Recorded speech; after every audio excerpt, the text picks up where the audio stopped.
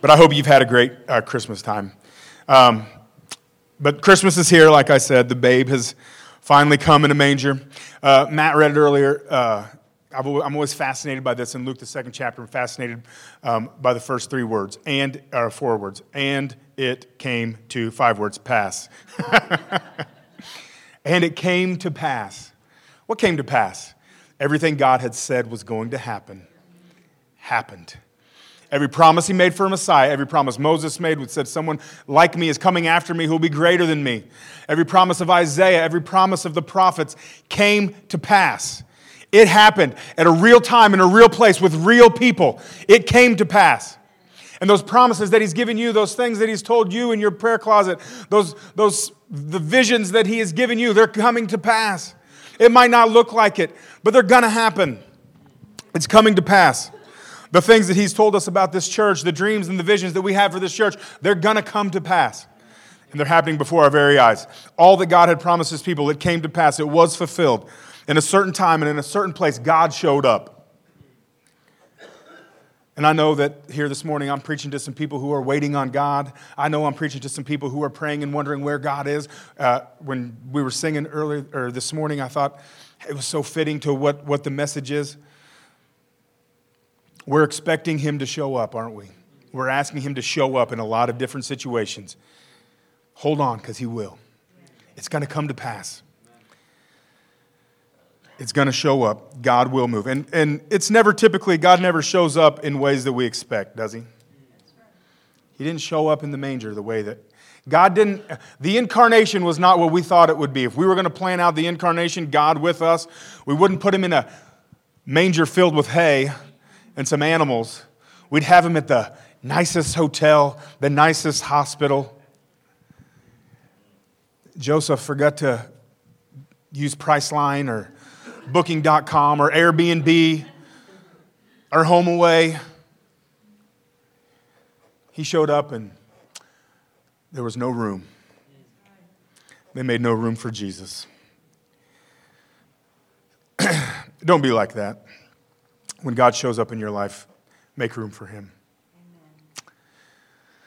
But typically when God shows up, it's never the way we expect. We pray and we ask God to do things and to show up in our lives in ways that are going to make our lives more comfortable, right? We want God to show up and answer our prayers in ways that keep us comfortable, in ways that keep us, I can't think of the right word, comfortable, I guess is the word. I'll just keep using that same one over and over. We don't like change. God, show up and change this situation so that I don't have to change. God, come change them so I don't have to change. We want to be comfortable. And that's how we pray. But then God shows up, and Mary's got to sleep outside, and Joseph has to feel like a failure of a husband. And the innkeeper is like, sorry, I know she's pregnant, but you're not paying top dollar. You're not important enough. Sometimes we got to change when God shows up. Sometimes we're not comfortable when God shows up. Sometimes God doesn't show up in ways that make sense to us.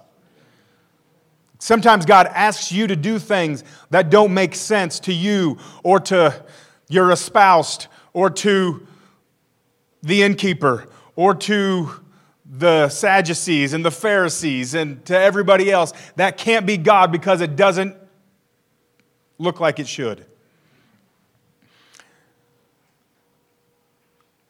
Sometimes God shows up and it's not what we think.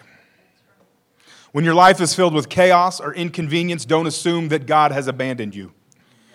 Start listening for the cries of God being birthed in you. Sometimes in that chaos is God birthing himself in you, a new thing in you. Sometimes in that distress, sometimes in that inconvenience, God can be found. Sometimes in having to sleep outside and give birth outside. Can you imagine? Ladies, there was no Demerol. There was no epidurals. It was Joseph. And you know he wasn't any help, guys. We know he wasn't any help. He was probably passed out. I would have been.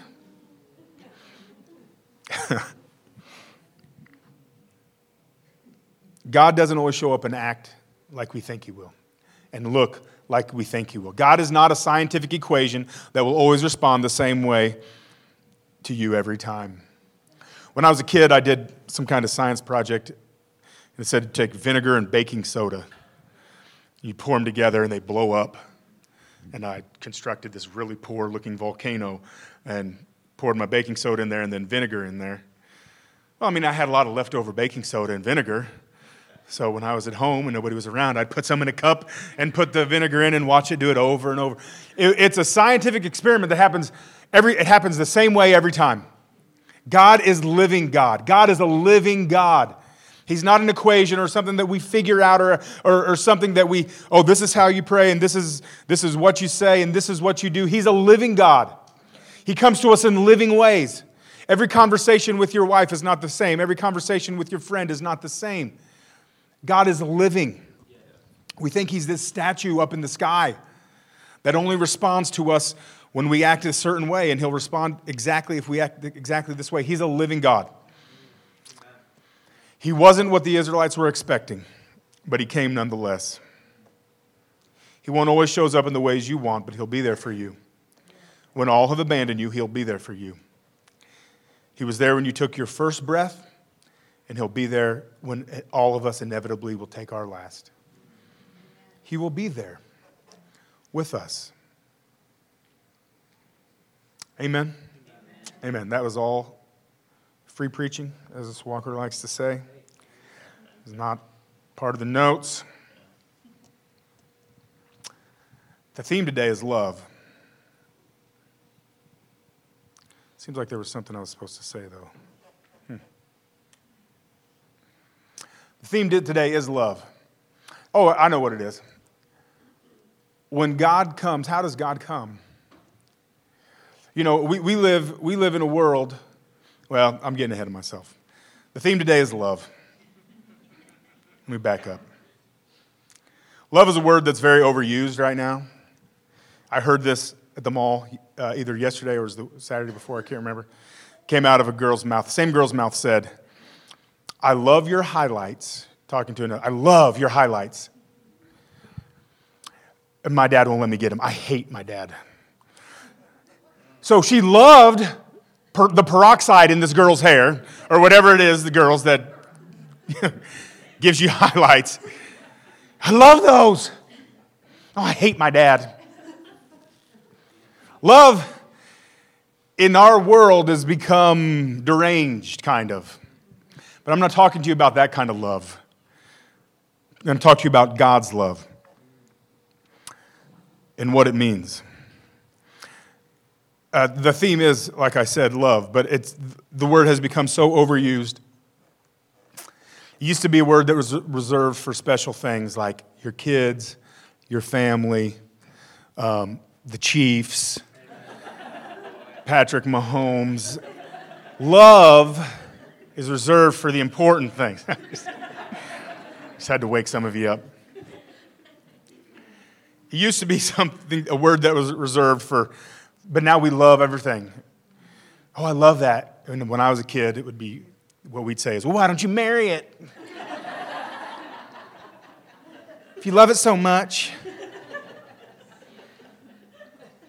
I was a weird kid. I saw a video the other day. Good night. Chris, burn that, please. Or let me borrow that DVD and I will destroy it. You do not want to see 12-year-old me. Trust me.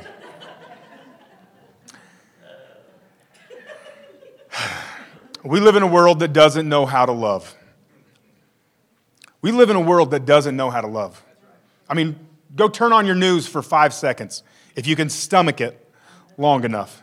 We live in a world that does not know how to love. Oh, we're good at hate, and we're good at dividing the lines and saying, I hate you, and you're not like me, and I don't like you. We've gotten really good at that. Washington, D.C. has gotten really good at that. Talk about burning something down, just burn that down. Let's start over. Dave can be congressman, and Jeremy can be president, and I'll be something else. I don't know. I hope that someone from the government doesn't see this and think I'm being serious and think it's some kind of anarchy. We live in a world that doesn't know how to love. Jesus came into a world like that. Jesus came into a world that treated women as second-class citizens. And he showed us a better way. Jesus came into a world that did not put any importance on children, that, children should be seen and not heard. He said, let the little children come unto me. Then he went as far to say, unless you change and become like this little child, you will never see the kingdom of God. Jesus came into a world that oppressed the poor and that shunned the lepers. A world that kept blind and lame from God, and he came and changed all of that. It says that he touched the lepers and made them well. In Jesus' day, people didn't do that. You wouldn't touch a leper because, why? Because they might contaminate you. Thankfully, leprosy, for the most part, has been eradicated from the world, But we're the same way with other people. We don't want them to get on us. We don't want their stink on us, or we don't want their cooties on us, or I don't know why I keep reverting to my childhood. But we live in a world like that. And Jesus came into a world like that to change it all. He came to redeem mankind, yes. He came to reconcile us to the Father, yes. But he also came to show us the way to the Father, and that's to follow the path that he blazed for us.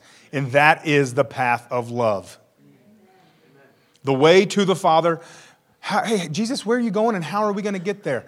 I am the way. I am the truth. I am the life. Nobody comes to the Father unless they come through me or by the way I go.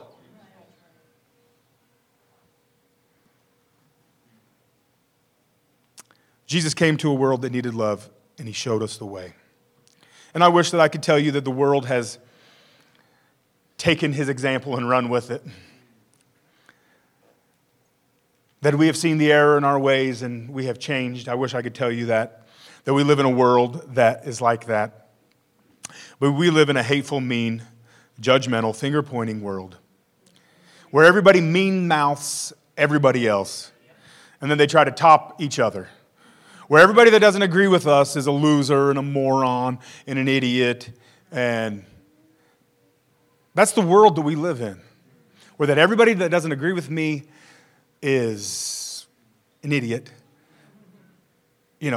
That's our world today. That is not the way that Jesus came to show. Guess what? If you don't agree with me, that's okay. That should be okay with me. That should not change how I treat you. If you don't serve the same God that I serve, that should not change the way that I treat you. If you don't vote the same way that I vote, that should not change the way that I treat you. Or talk about you when you're not around. I caught myself saying this the other day, not to be mean or judgmental, and then I went on being mean and judgmental. I'm like Ricky Bobby, no offense, and then say very offensive stuff. But that's what we do, don't we? Oh, I'm not trying to be judgmental, but I'm going to be. So get ready for it, because here it comes. I caught myself. Catch yourself. Next time that you hear that part come out of your mouth, reel it back in. But we live in hateful, dark times. And what's it going to take to break light into this darkness? We sang about it. We had our candles lit this morning in the dark. It was beautiful. What's it going to take to break light into this darkness? What is it going to take? We all know that the world needs Jesus, right? This world needs Jesus, and Jesus is the only one that can change this world. But how is he going to get to them? It's going to take a Mary that says, "Be it unto me, I will carry you." It's going to be a Joseph that says, this doesn't make sense, angel, what's coming out of your mouth and what you're asking me to do, but okay. It's going to take Marys and Josephs Jimmy's and Joe's. It's going to take Jeremy's and John's and Michaela's and Sarah's and Mia's. And it's going to take us taking him to the world. If Mary hadn't said, okay, I'll do it, and she carried God into the dark world, and it was not easy. And she was probably shamed and shunned. And Joseph was probably made a fool of by his friends and his peers. But they said, even if it looks stupid to you and looks silly to you, I'm going to listen to God, and I'm going to carry Jesus to the world. God's looking for some Marys who will say, be it unto me. I'll carry Jesus to them. Like Isaiah said, here am I, send me. Jesus can heal the ugliness in this world, but you've got to carry him to them. Jesus can heal the ugliness in the world, but he needs you to carry the love to them. We are co-laborers with Christ. He has called us to be co-laborers with him. Yeah, he could come down and make everybody be kind to one another and have a bunch of robots running around, but then there'd be no true love. God wants us to be love and light everywhere we go. Let your light so shine before men that they will see your good works and glorify your Father which is in heaven. That's what we're called to do. You've got to take Jesus into this darkness. You've got to take the light of the gospel into this darkness. You've got to take the love into this world of hate. And if you can't be loving when they're being hateful, then maybe Jesus ain't in you. I almost didn't say it, but I thought, well, I might as well say it. I got the horse all the way to the water. I might as well let it drink. God is waiting on you. We're waiting. God, come. God, come change this world. There's so much hatred and ugliness. No, you go change it. Jesus is in you. You go be love. You go be light. You go be joy. You go be peace. Let Jesus be birthed in you and break into the darkness. God's looking for some Marys this morning who'll say, be it unto me. Whatever, God, yeah, sign me up. He's looking for some Josephs who might at first say, what? Okay, all right. I mean, at least Joseph got like 4 dreams telling him what to do. Sometimes we don't even get that. Sometimes we're left just wondering, God, are you sure? Because this is a little crazy. I mean, think about the situation Joseph walked into. Oh yeah, that thing that is done unto her, that's from God. Go ahead and marry her. I mean, we kind of just read over that Christmas part in the Christmas story. Like, oh, so sweet. Little Jesus wrapped in swaddling clothes. In a sweet little manger with a cow and a sweet little sheep. Listen, I delivered to a cow farm every day. It's not sweet. You can smell that thing from miles. It was real life. It was cold. Joseph had 1,000,000 questions. Mary had 1,000,000 questions. But they still said, okay, God, I'll take you to this world. I'll carry you. Okay, so God's looking for some Marys. God's looking for some Josephs. God's looking for some Joseph who'll say, it doesn't make sense, but I'll go. How will Jesus get to the hearts of those who need him? You are going to take him. How will Jesus get to the kids in this city whose parents have failed them and who society has forgotten? You're going to take him. How will Jesus get to the hungry and the homeless and the cold? You are going to take him. How will he get to your coworkers whose lives are in chaos and who seemingly have nowhere to turn? You're going to take him. I'm going to take him. I'm awful pointy this morning. I'm sorry. We are going to take him. We are going to take him.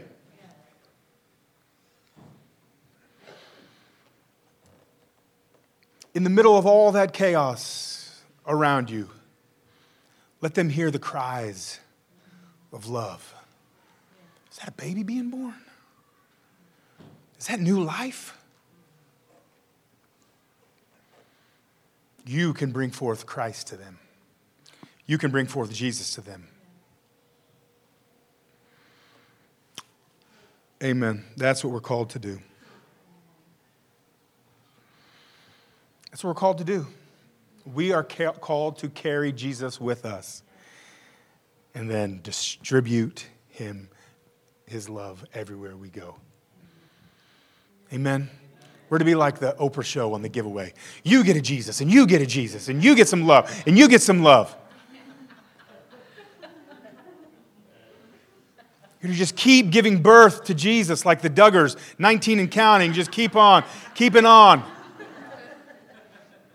Just over and over. How are they going to pay for college? You know, in the middle of the night, she's going to kill him, her husband. I'm just kidding. Edit that out of the video.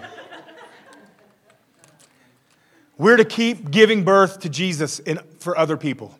We're to keep coming back to the well. Keep saying yes to God. Keep saying yes. Keep saying yes. And keep birthing new life into others. All right.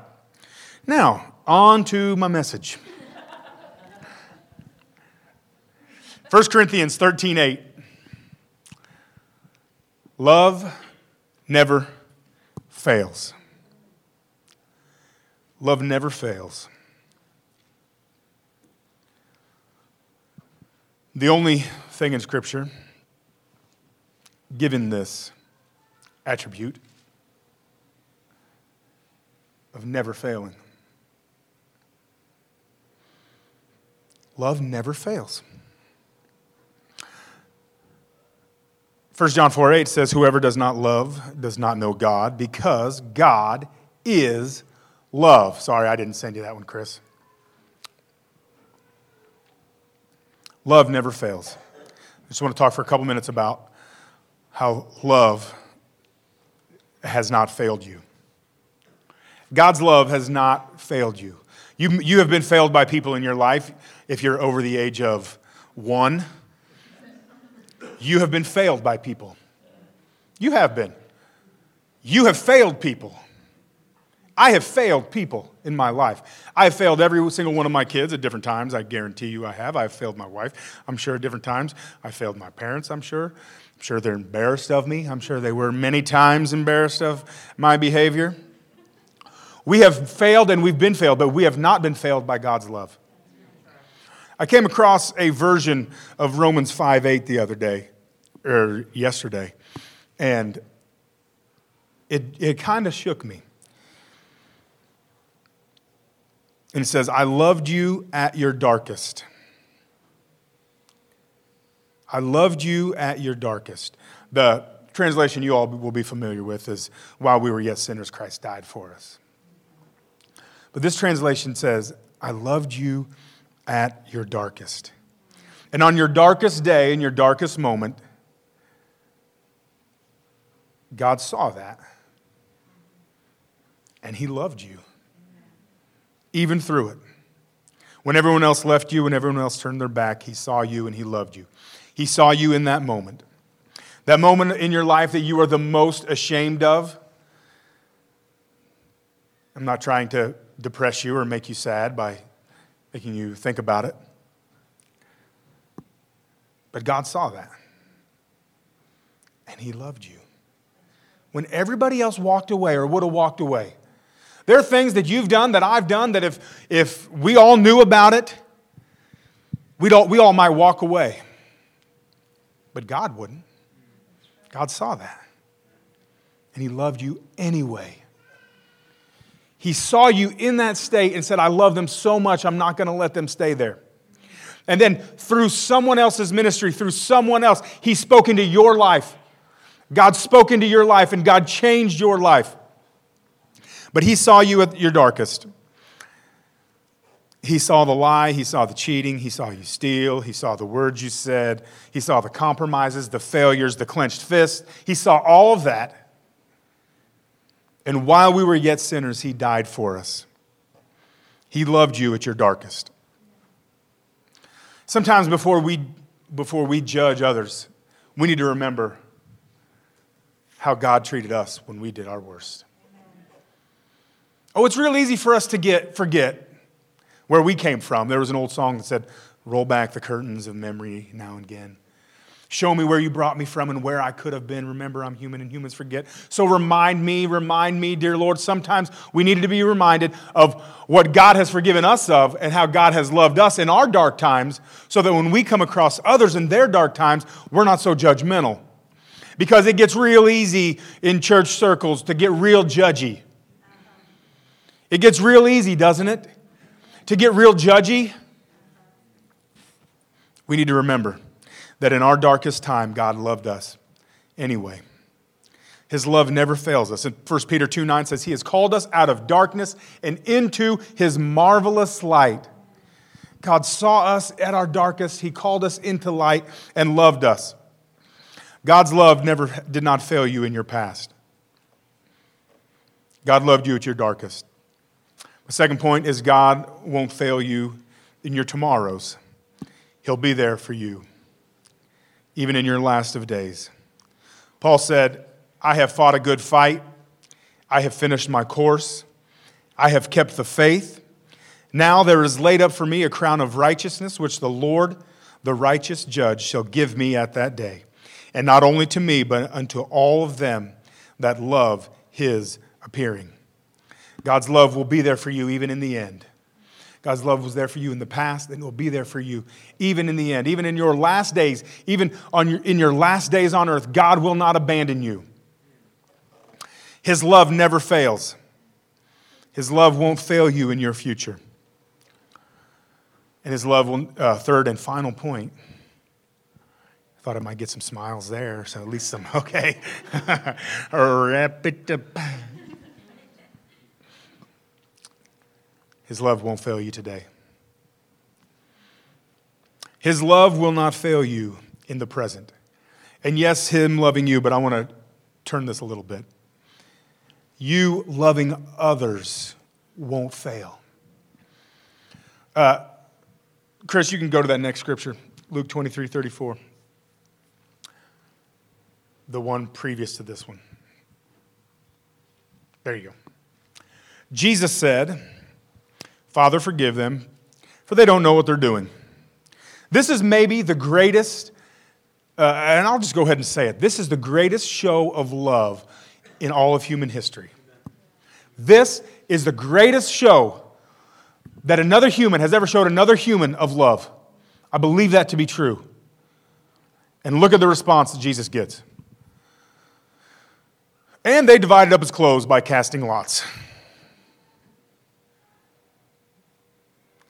Jesus shows the greatest love that has ever been shown ever. And they're, oh yeah, that's nice. Hey, I get His robe. You want His robe? Let's roll dice for His jacket.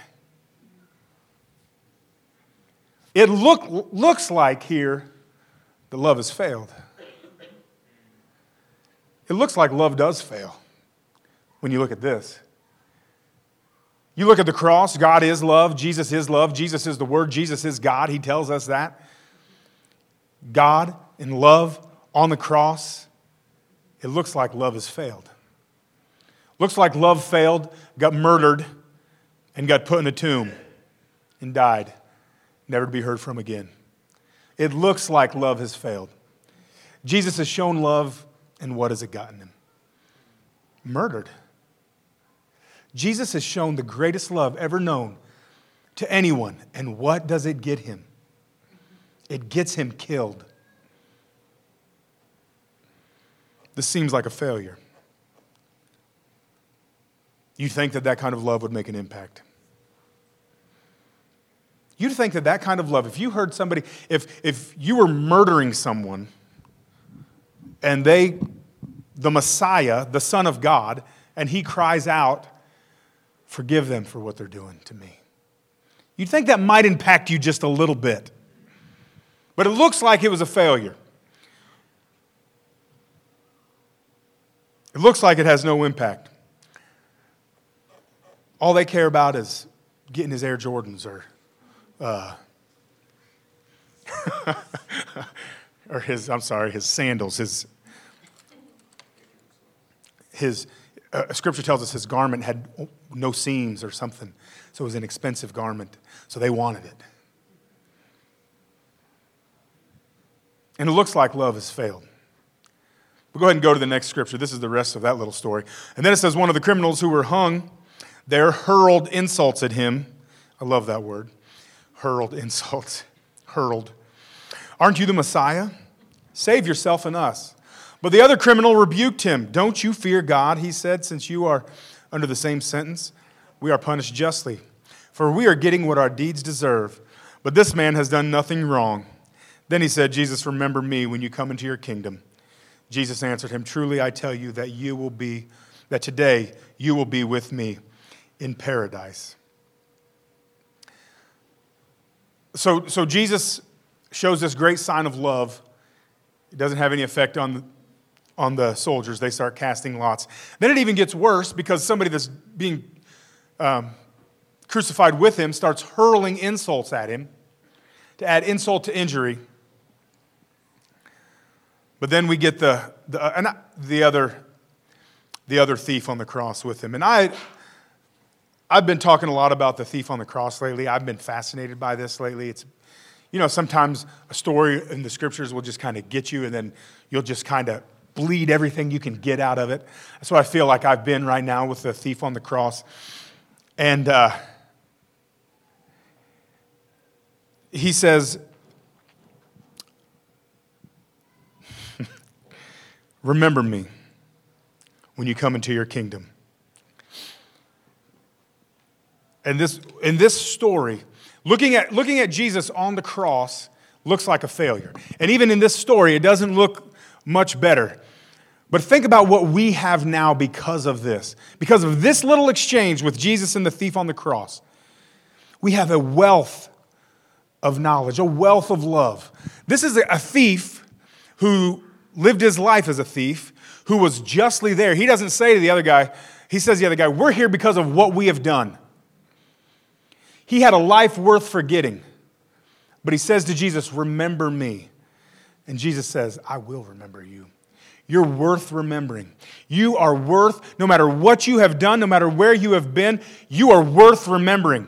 No matter the evil that you've done, the bad that you've done, you're worth remembering. And Jesus, through this story, gives us that we are worth remembering. Your lives matter. Our lives mean something. You matter. You're worth something. His love has impacted you. The love, we can look back at Jesus on the cross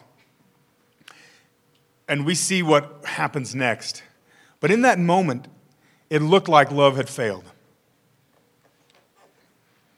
It looked like love was getting murdered.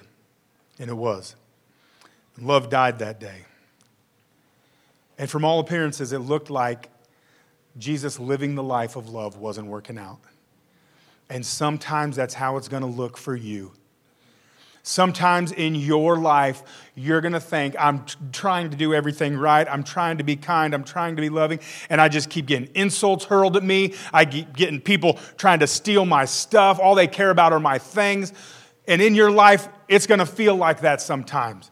Like nobody really cares about me. They just care about my stuff and my things and hurling insults at me. I'm trying to do what's right. I'm trying to live the life of love. Why is it falling apart? And that's going to be your life sometimes. I'm not going to sugarcoat it. I'm not going to tell you otherwise. Sometimes the Christian life is like that. Sometimes the Christian life is hard. Sometimes you're ridiculed. Sometimes you're insulted. Sometimes people say things like, you're still going to church? Why are you going to church? It's a waste of time. I had a guy at work tell me this week, I said, man, you should go to church. It's Christmas. He's like, why am I going to waste my time at church? And people are going to say that to you. People are going to hurl insults at you. But it doesn't mean the life of love isn't working. It doesn't mean that you're not getting through. It doesn't mean that Christ is not being birthed in you and coming forth and going to change the world around you. On that day, love died, but God honored the life that Christ lived. Philippians 2, 8 through 11 says, "And being found in appearance as a man, he humbled himself by becoming obedient to death, even death on a cross. Therefore God exalted him to the highest place and gave him the name that is above every name, that at the name of Jesus every knee should bow, in heaven and on earth and under the earth, and every tongue acknowledge that Jesus Christ is Lord, to the glory of God the Father." God exalted Jesus. He came up out of the grave. He walked out of the tomb, alive and glorified, and he now sits at the right hand of the Father, and he intercedes for you and for me. And God honored his life of love. God honored the life of love that Jesus lived, and guess what? He will honor your life too. He will honor the life of love that you live if you don't let your love fail. Love never fails. Love is now exalted and seated at the right hand of the Father. I can do a lot. You know, we pray over people. If you come down for prayer, we'll pray for you. We'll speak to you. Sometimes in church, people will prophesy over you or speak tongues over you. But the rest of 1 Corinthians 13:8 says this: "Love never fails. But where there are prophecies, they'll cease. Where there are tongues, they'll be stilled. And where there's knowledge, it will pass away." I can prophesy over you, but that will someday cease. I can pray in tongues over you, but that will someday be stilled. I can give you a word of knowledge, but someday that will fade away. But love never fails. Love will last forever.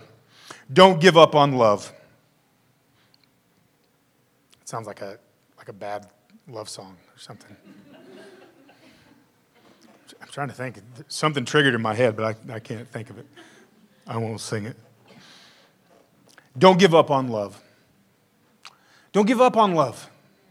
Come on, don't give up on love. Don't sleep on love. Love never fails. Now abide these three: faith, hope, and love. But the greatest of these is love. Amen. Amen. This world needs Jesus. And how are they going to get him? You and me. That's how he's going to come. That's how he's going to come to this present world. Oh, he will gloriously appear in the clouds someday. But I'm talking about right now. How is the world going to get him? They're going to get him through you and through me.